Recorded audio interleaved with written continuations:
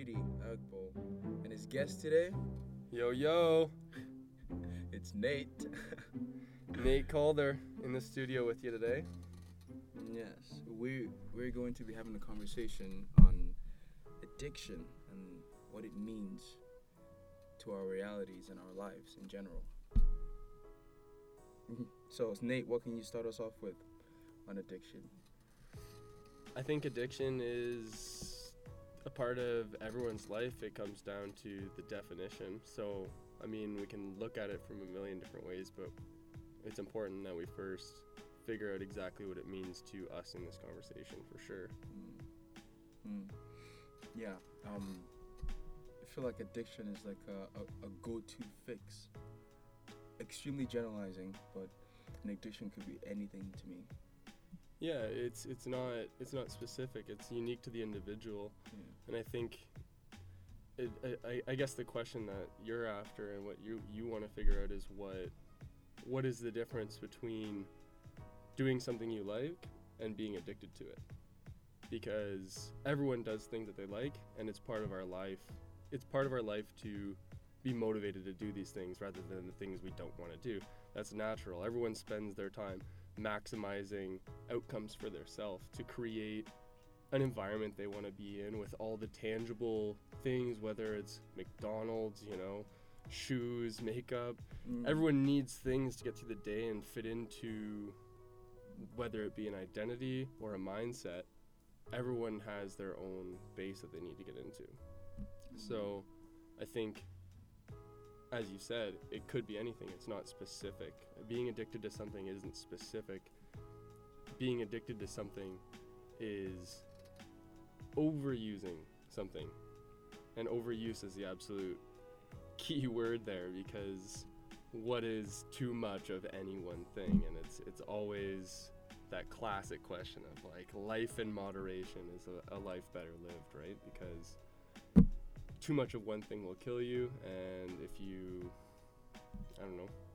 Well, I get it, but I think I get that the issue comes where you try to constitute, like you try to decide what constitutes moderation. Where do you draw the line, Like when you're hungry, you want to go to McDonald's to get food, and you do that, say, on a daily basis. That's fairly regular, and that serves as like a fix for you feeling hungry. Fine.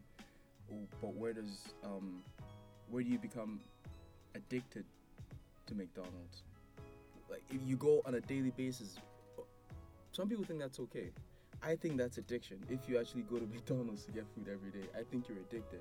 You're gonna get hurt. For their point of view and to other people's point of view, that's perfectly fine. They're not addicted. They're just, fixing something they feel is... They're filling a basic need. Feel a basic need. But I guess the line is different to me and different for other people. I guess I'm trying to ask, like, what... Where is it that addiction becomes a bad thing? And in my opinion, I think as humans, we need to live a diverse, multifaceted life in order to live a healthy and happy one. I mean, there's 7 research dimensions of wellness, and they're emotional, physical, occupational, environmental, altruistic needs that we need to fill. But I think addiction becomes a bad thing when we start, when we take up other aspects of our life to fill that particular need. So, for example, say McDonald's is the addiction, and I need McDonald's every day. It's not that I'm using it to fill a need. I'm not using McDonald's to just simply get my nutrition for the day. I need to have it because otherwise I won't be emotionally happy. I won't be physically able to get out. I won't altruistically be in the proper mindset to help people. Then I think that becomes an addiction. But if I'm what some people might call a functioning addict, where I still manage the different aspects of my wellness but belong to my addiction, then I don't think it's a harmful thing. I think one could just as easily argue that person, if you took it away from them, wouldn't be able to fill those other needs. So, for example, think of a monk who needs to be blitzed out of his mind on heroin to be able to make these metaphorical realizations and spiritual connections. If he didn't have the heroin, he wouldn't make those connections. So is it an addiction? Is it an addiction in that sense that he needs the heroin to get those things, or is that just a part of his routine, much like somebody putting on makeup or shaving and preparing themselves the right way to make the proper decisions for their occupation or for their life? So I guess the goal is always relative, right? So you go to McDonald's and your goal is satisfaction. You have to get rid of that hunger and also satisfy your taste buds because you're craving McDonald's. Mm-hmm. And for that monk, it's being able to have these insights and share them. That's what satisfies him. That's why he needs his opium hits often. So I guess if whatever you think your goal is, you're not achieving it anymore because you're not doing that thing which you've kept a routine with, Mm-hmm. and it really bugs you that you're not achieving it and you really want to achieve it, then I guess that might... It could be considered an addiction. If there's any, we all have a specific ideal for ourselves. We all want to achieve certain things before we die. We all want to do certain things, see certain things, be certain things, act certain ways before we die.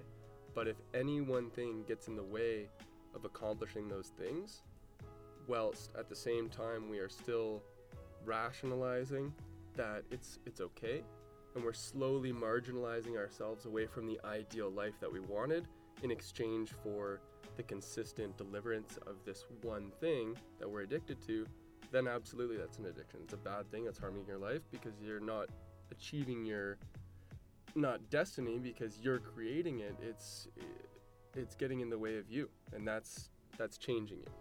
That's interesting. You bring that up just when I'm thinking about how in most people's mindsets they like to restrict addictions to having to do with substances, but addictions can also like apply to ideology and personal belief. Yeah.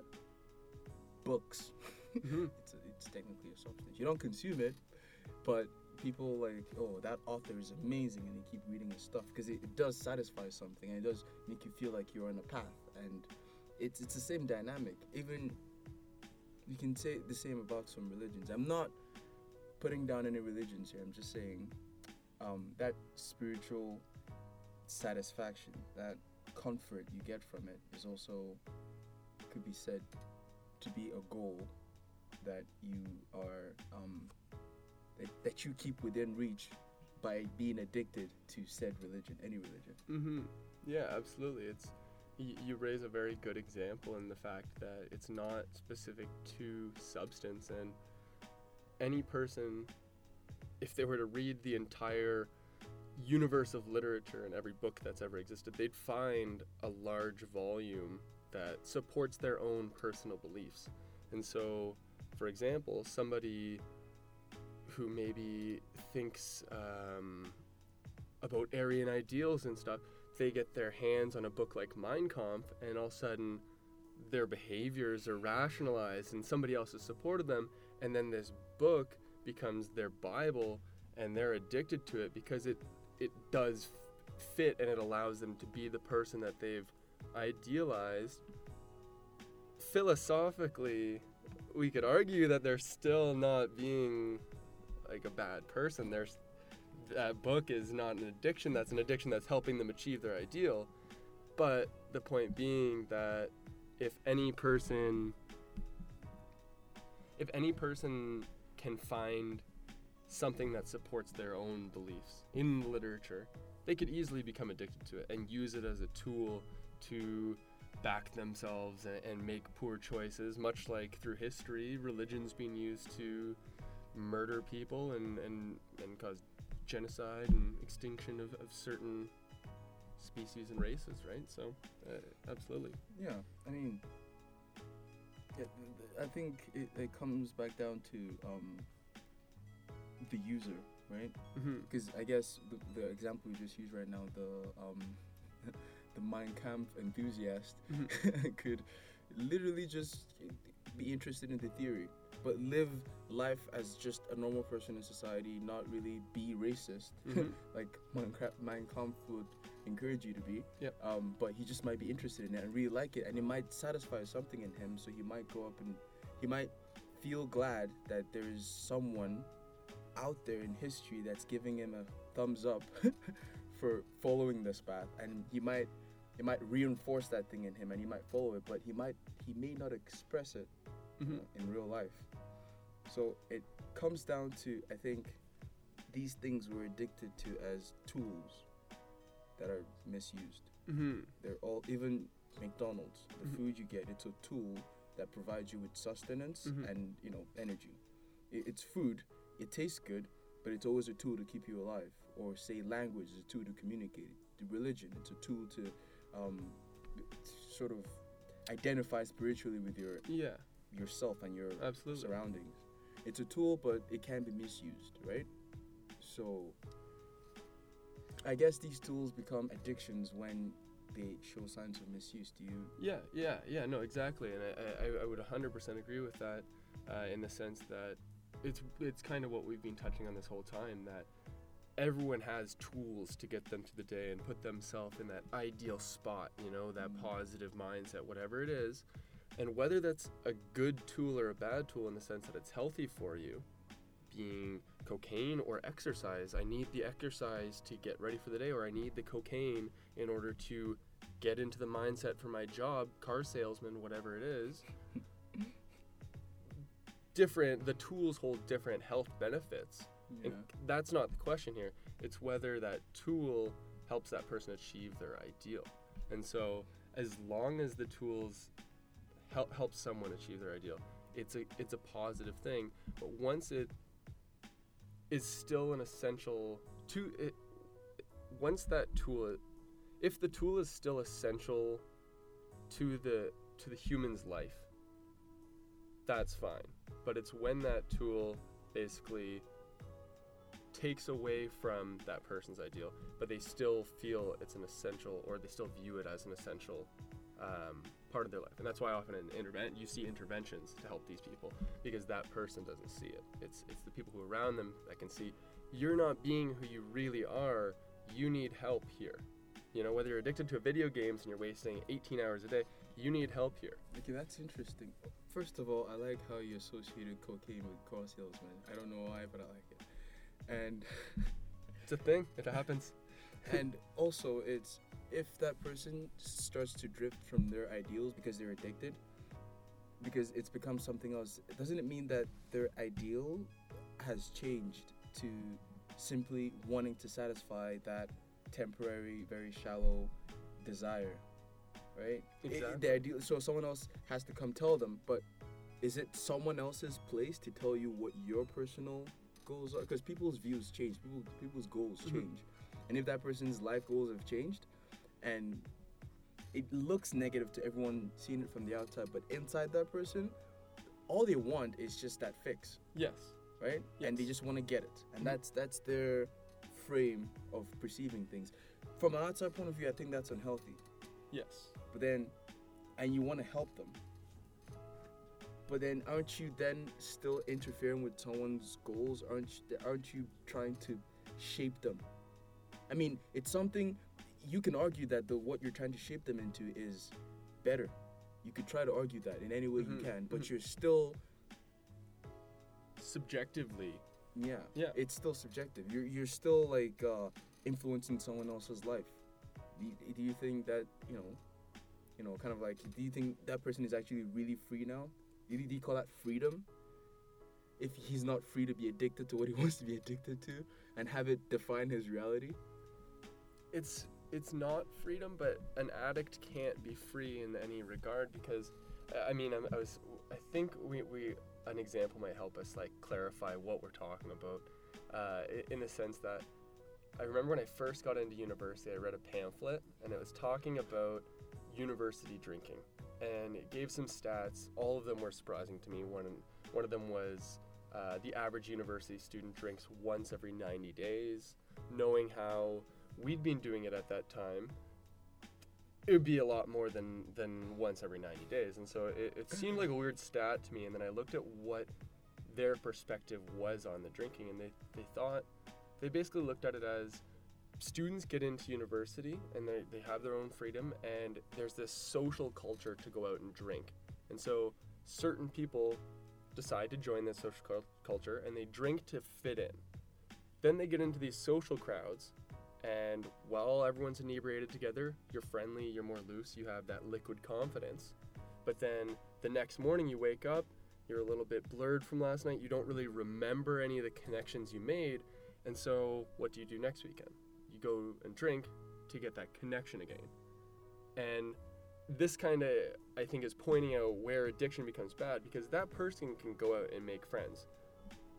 But that tool, the alcohol, has morphed itself in the individual's perspective as an essential tool to creating that social outcome. When in reality, they're only harming themselves, and they're actually making themselves less likely to make friends, right? So it's that contrast. It's when that individual is unable to see that their tool is actually preventing them from getting their desired outcome. It's interesting. That's true, because if you're not free, you're subject to something. That means that person is subject to alcohol now, because then alcohol sort of controls their temperament and the decisions that they would make. Like, say you have a midterm and you need to study, and the prudent thing to do would be to study all you can, and when you're done, you'd drink. But then alcohol, what you just said, could influence them to say, you know what, I'm gonna put from Sunday 5 p.m. onwards to study, but before then I'm gonna get wasted. Yeah, it's influenced you. It's now sort of, you're subject to it, and you've become a slave to the alcohol by way of society's influence.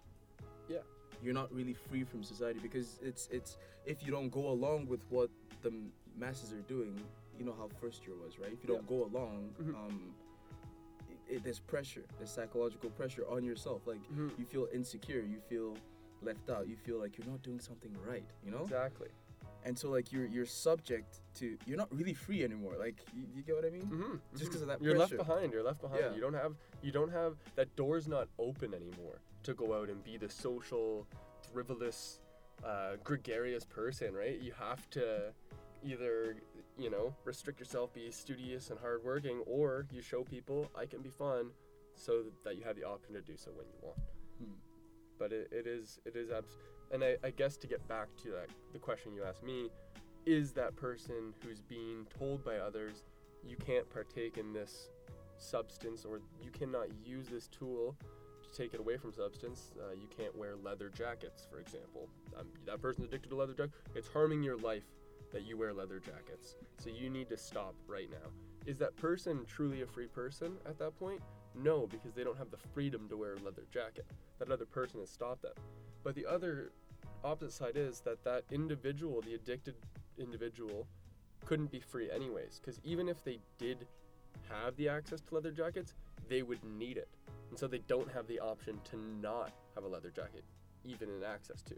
So therefore, either way, the individual, they're not in control of their decision making. And I think that's an essential aspect of addiction, because it goes beyond the physical act of doing it and when am I harming my body, versus the mentality behind someone's decision making. And if you absolutely need it, and you, in the presence of it, don't have the ability to choose not to have it, then you're not free from it, and therefore it owns you, and therefore you are addicted to it. Yeah, which is just very odd, because like what you just said, all this just points to our addictions depending on the influence society has on us. It always goes out to society. In a lot of ways, society keeps us addicted, Yeah. Okay, imagine a society where it was morally acceptable to smoke as much heroin as you wanted. Like, people don't mind, it's not illegal, it's not frowned upon or anything. You can smoke as much as you want, and you're free to do so. There's nothing stopping you. They wouldn't call you an addict necessarily, right? Because you're making the choice that they all think is perfectly normal, and even if you depend on it, you're not seen to be addicted to it, just because it's accepted in society. But then in a society where it's seen negatively to be subject to heroin, you become seen as an addict. So it's sort of like an outside label on you. It's a light that shines on you, and the shadow it casts is what they say Absolutely. in relation to you, no matter what. If a woman was in the woods and she came across a field of cocoa plant, right? Or is it coca? Whatever. If a woman lived in isolation, she came across a field full of some herb that got her intoxicated, and there was no one around her to tell her that she was overusing it, and it made her feel great. She was oblivious to the side effects of it. Could she ever become addicted? Realistically, no. Yeah. Because there's no one there saying you're using this too much, and so often. And she wouldn't say it to herself either, because it's perfectly okay to her. There's absolutely no reason. Now if she still needs that substance, if it's very controlling of her, and now she doesn't even leave that field for the rest of her life, that might be considered an addiction because it's got some control over her. But it's that looking glass self of society. Yeah. Am I an addict in the eyes of society? It's never, is this addictive behavior? Yeah. Is this addictive behavior in the eyes of the society? Would someone look at me and see me as an addict? That's how people define themselves as an addict or not.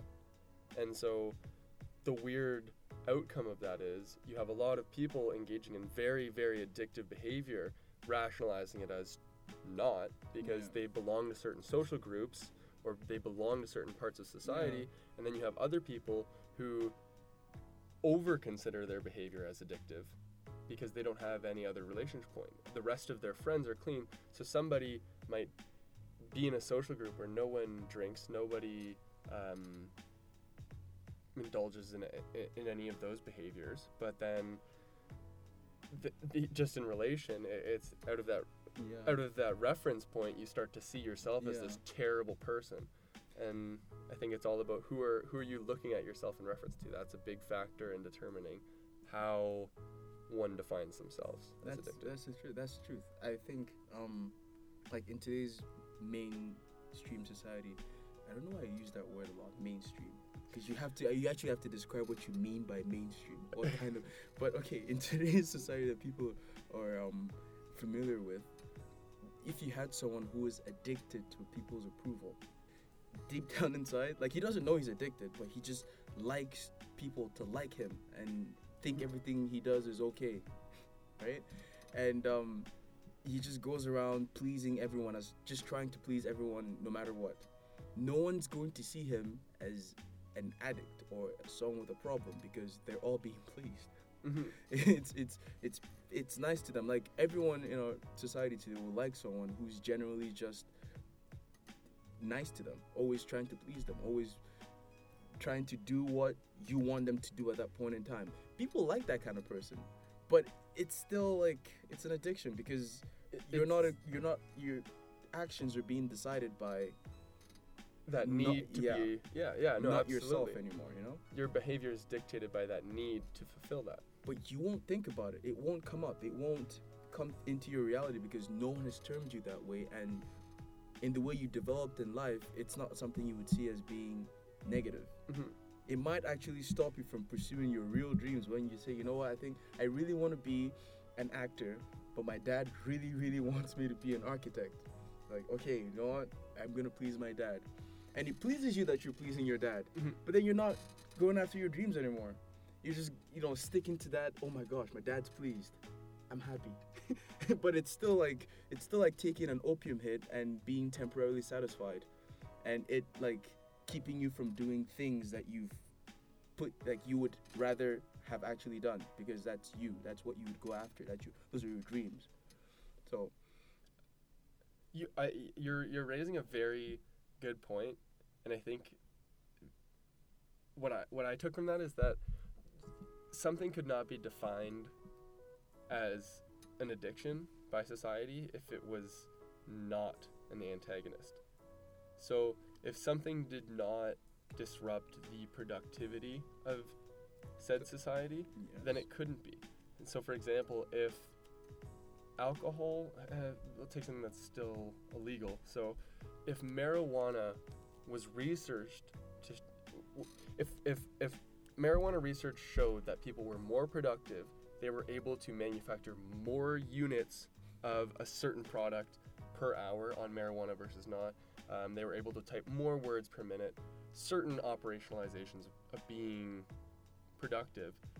If it proved positive correlations with that, then no one would define somebody who smokes pot heavily as an addict, because they're simply engaging in a behavior that makes you more productive.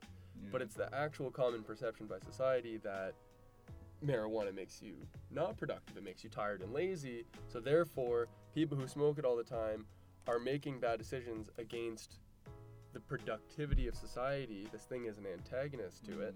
So therefore, that person's an addict. My whole life, every time someone talks about that themselves being addicted to coffee, it's like a joke thing. It's like, man, I'm so addicted to coffee. I love my coffee. Ha ha ha ha.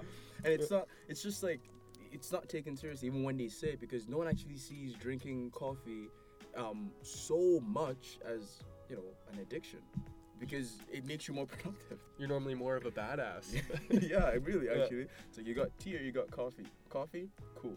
Because it just, Yeah, you're a hardworking individual by drinking coffee and showing that at 2 p.m, I've already had 3 cups, even though that's unhealthy. Yes, that's unbelievable.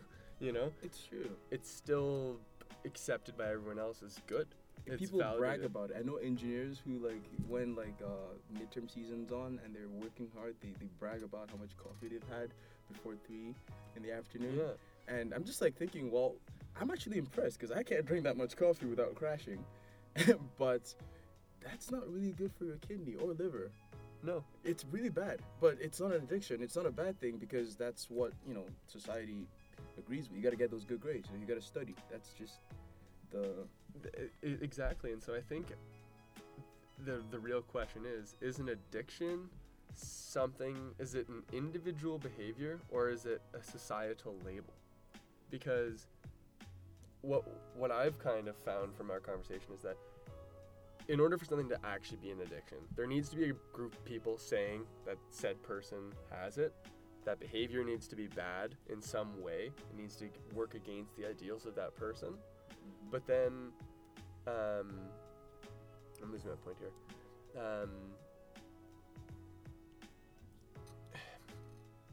Jump in. You're trying to pretty much identify where addiction sits as to what defines it properly. Yeah, exactly. And so it's like, is an addiction something that we find? Is an addiction something that we individually engage in, or is it something that conflicts with the ideals of the society we live in? I think it's both. Yeah. I think it's like the difference between having a brain and having a mind.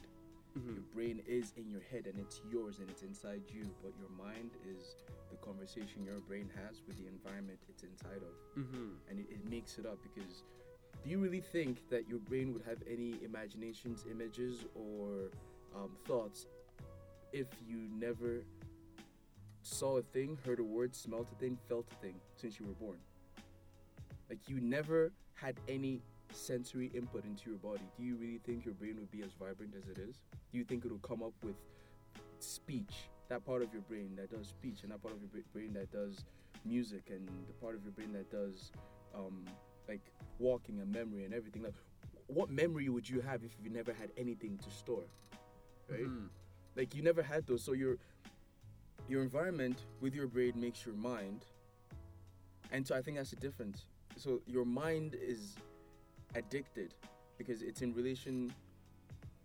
It's a relationship between your brain and the environment you're in, because you have to know when your goals are not being met anymore, because you're the one who sets those goals. But society is the one who tells you as well those things that are negative to your well-being in relation to everything else. They keep you aware. Yeah, they keep you aware, exactly. No, exactly. And so it's like self-awareness. Self-awareness is very important in that sense, because the most powerful people and the most successful people on earth are those who are self-aware. They don't keep themselves in situations that are harmful to them for very long. They're quick at recognizing that they're there, and they're also very keen at figuring out ways to get to the opposite situation in a way that benefits themselves, or more of a situation that's better for themselves. And so simply just looking at how self-aware is somebody, to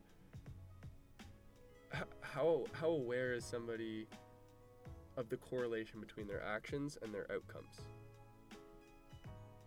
And if you can observe in somebody that they are very responsive to their mistakes, they understand certain patterns in their behavior, and they make adjustments in order to get there, that's using your mind, and that's really being a part of your environment, as well as understanding where you fit into it. Mm-hmm. And so to better yourself, to improve your mind, to improve your soul, you need to be aware of yourself, and you need to, the unobserved life isn't worth living, right? Oh, definitely. And so it's understanding that, I didn't get what I wanted out of today. That's not a problem. That happens all the time to everybody. But it's like, okay, what can I do differently tomorrow, given that I have a relatively similar day tomorrow? What can I do tomorrow to make it better? And getting that done. And I think the difference between somebody who's an addict and somebody who's not an addict, somebody who's not an addict, who has that brain-mind connection, would be able to constantly correct their behavior. They would never get stuck. You would never be able to predict a non-addict's behavior in any way, because there's no incentive in their mind other than to achieve the end outcome. So unless that tool helps them achieve that end outcome, they will not become an addict. But then you look at the addict and how they would analyze that situation. They don't have that awareness. They look at themselves and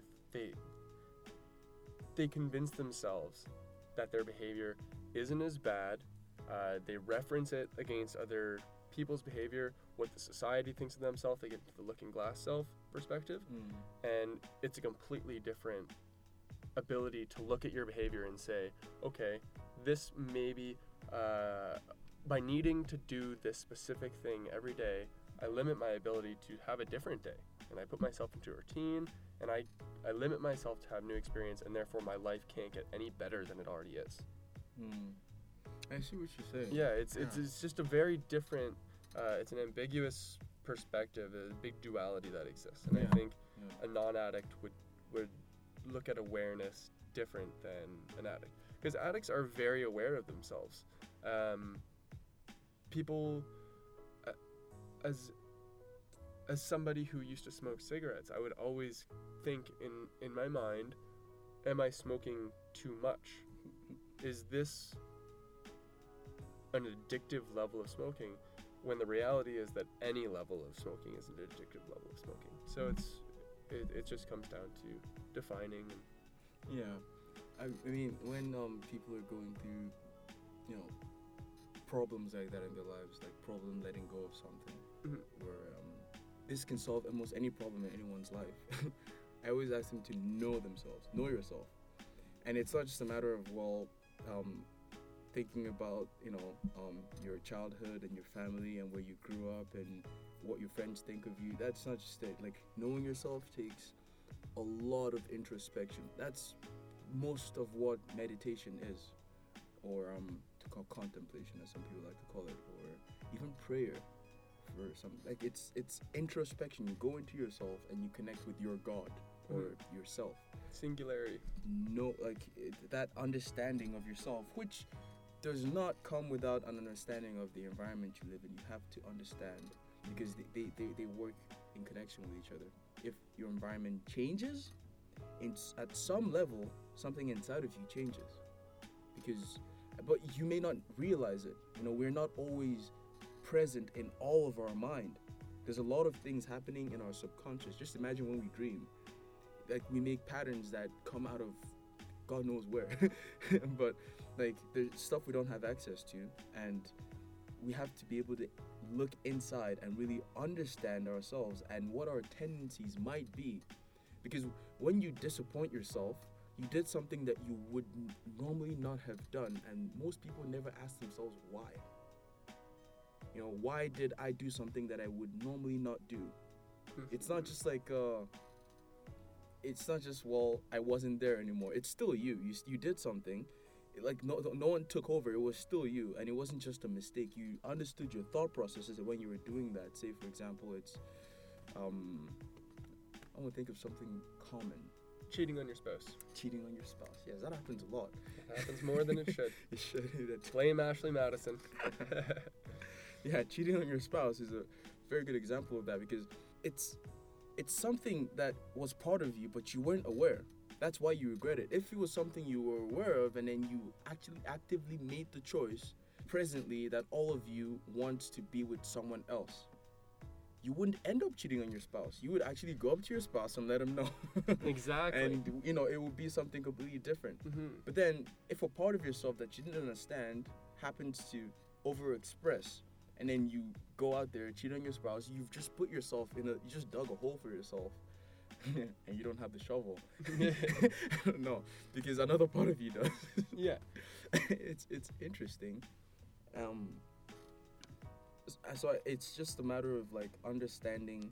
It comes down to addiction too. Like, why really do you feel the need to smoke a cigarette, even though at some level inside of you shouldn't be smoking a cigarette? You still want to smoke a cigarette because there's a dynamic inside of you that's functioning that you don't understand. Yeah. Because if you truly understand it, you can actually make a decision that would allow you move on to the next thing.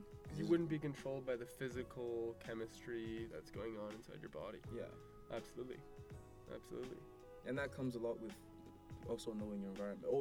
Always stay present-minded and try to understand how it's influencing you. Educate yourself constantly. How is everything influencing you? Yeah, and also too, it's that Buddhist perspective that everything should be. You should have a passive perspective of everything, because everything should kind of. You should be aware of your actions and in relation to the outcomes you want to create. But if you let things passively go by you never need to interact with any of it. But you choose to, and it all interacts with you, but you get to see where everything stands in relation to you, rather than being stuck in the swamp of stimulation and looking around wondering what's really going on. Yeah, I think that's why Buddhism says a lot about not clinging, and it doesn't mean that you shouldn't be attached to an object that you like, or someone that you really like. That's part of life, right? To fight it is like trying to iron waves to smoothen them out, like water. There's water in the ocean and you're trying to iron it because you want it to be smoothened out. It's not gonna work. You're just gonna rile it up more, right? Yeah. Don't fight your nature, but you shouldn't hold on to life because you're moving with it. Yes. Right? It's kind of like a stream, right? And you see yourself, you're in this stream and it's moving one direction, and it's scary because you don't know where it's going, and everything around you is moving with it. And reflexively, what you want to do is hang on to the edge, to the side, to cling to the edge and find yourself, and then think of what to do next. Should I, swim back upstream or get off the stream? Like, you want to collect yourself, you want to cling, and that's what we're constantly doing. Like, we're reaching out to hold on to the sides, but then you have to realize that you're actually the water. You're the water and you're moving with the stream, and so you can't cling by nature. You can reach out to the side and touch it, but you just keep moving with the stream. Yeah, that's how it goes.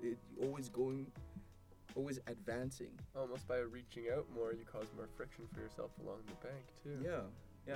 You're torturing yourself by redundant action. It's such a good metaphor. If you were to just let go and go with the flow of life, you would find yourself at the end of the stream with very little turbulence. You see, the thing is that a lot of people have gone through life, and I think they always come to very similar epiphanies, and they always say it, like say 50 or 60-year-old, they always say it. And to younger minds who haven't been through that or sort of seen that side of existence. They just think it's a catchy thing to say, like, just go with the flow, man. People, I'm sure everyone listening to this, I've heard that said somewhere, but it just sounds like something that's nice to say. Like a lot of these things, like, you know, when someone says watch your pride, someone has heard that somewhere, or like YOLO. YOLO has been trivialized so much. You only live once. It's been it's like a party term now. But no, like, this is something that someone who goes through life really understands and tells you that the worst thing you can do is regret, because it's your life. It's one life. This is your, like, regret is simply amplifying your actions to not achieve what you wanted to. That's what regret shows. Everyone has the choice to do whatever they want. We're sitting in this booth. We could both easily be on a beach. We could both easily be wherever we want to, but we choose what we want out of our lives. And I'm pretty sure that Nate has planted a seed in multiple listeners' ears. I hope so. And that seed will grow into, like, a lot of thoughts. So I really hope people nurture and water that seed. Just, it's not something for you to listen to, it's something for you to think about. So, take the waves as they hit your boat, people. Thanks for listening. This was Nate and Shitty. Peace out.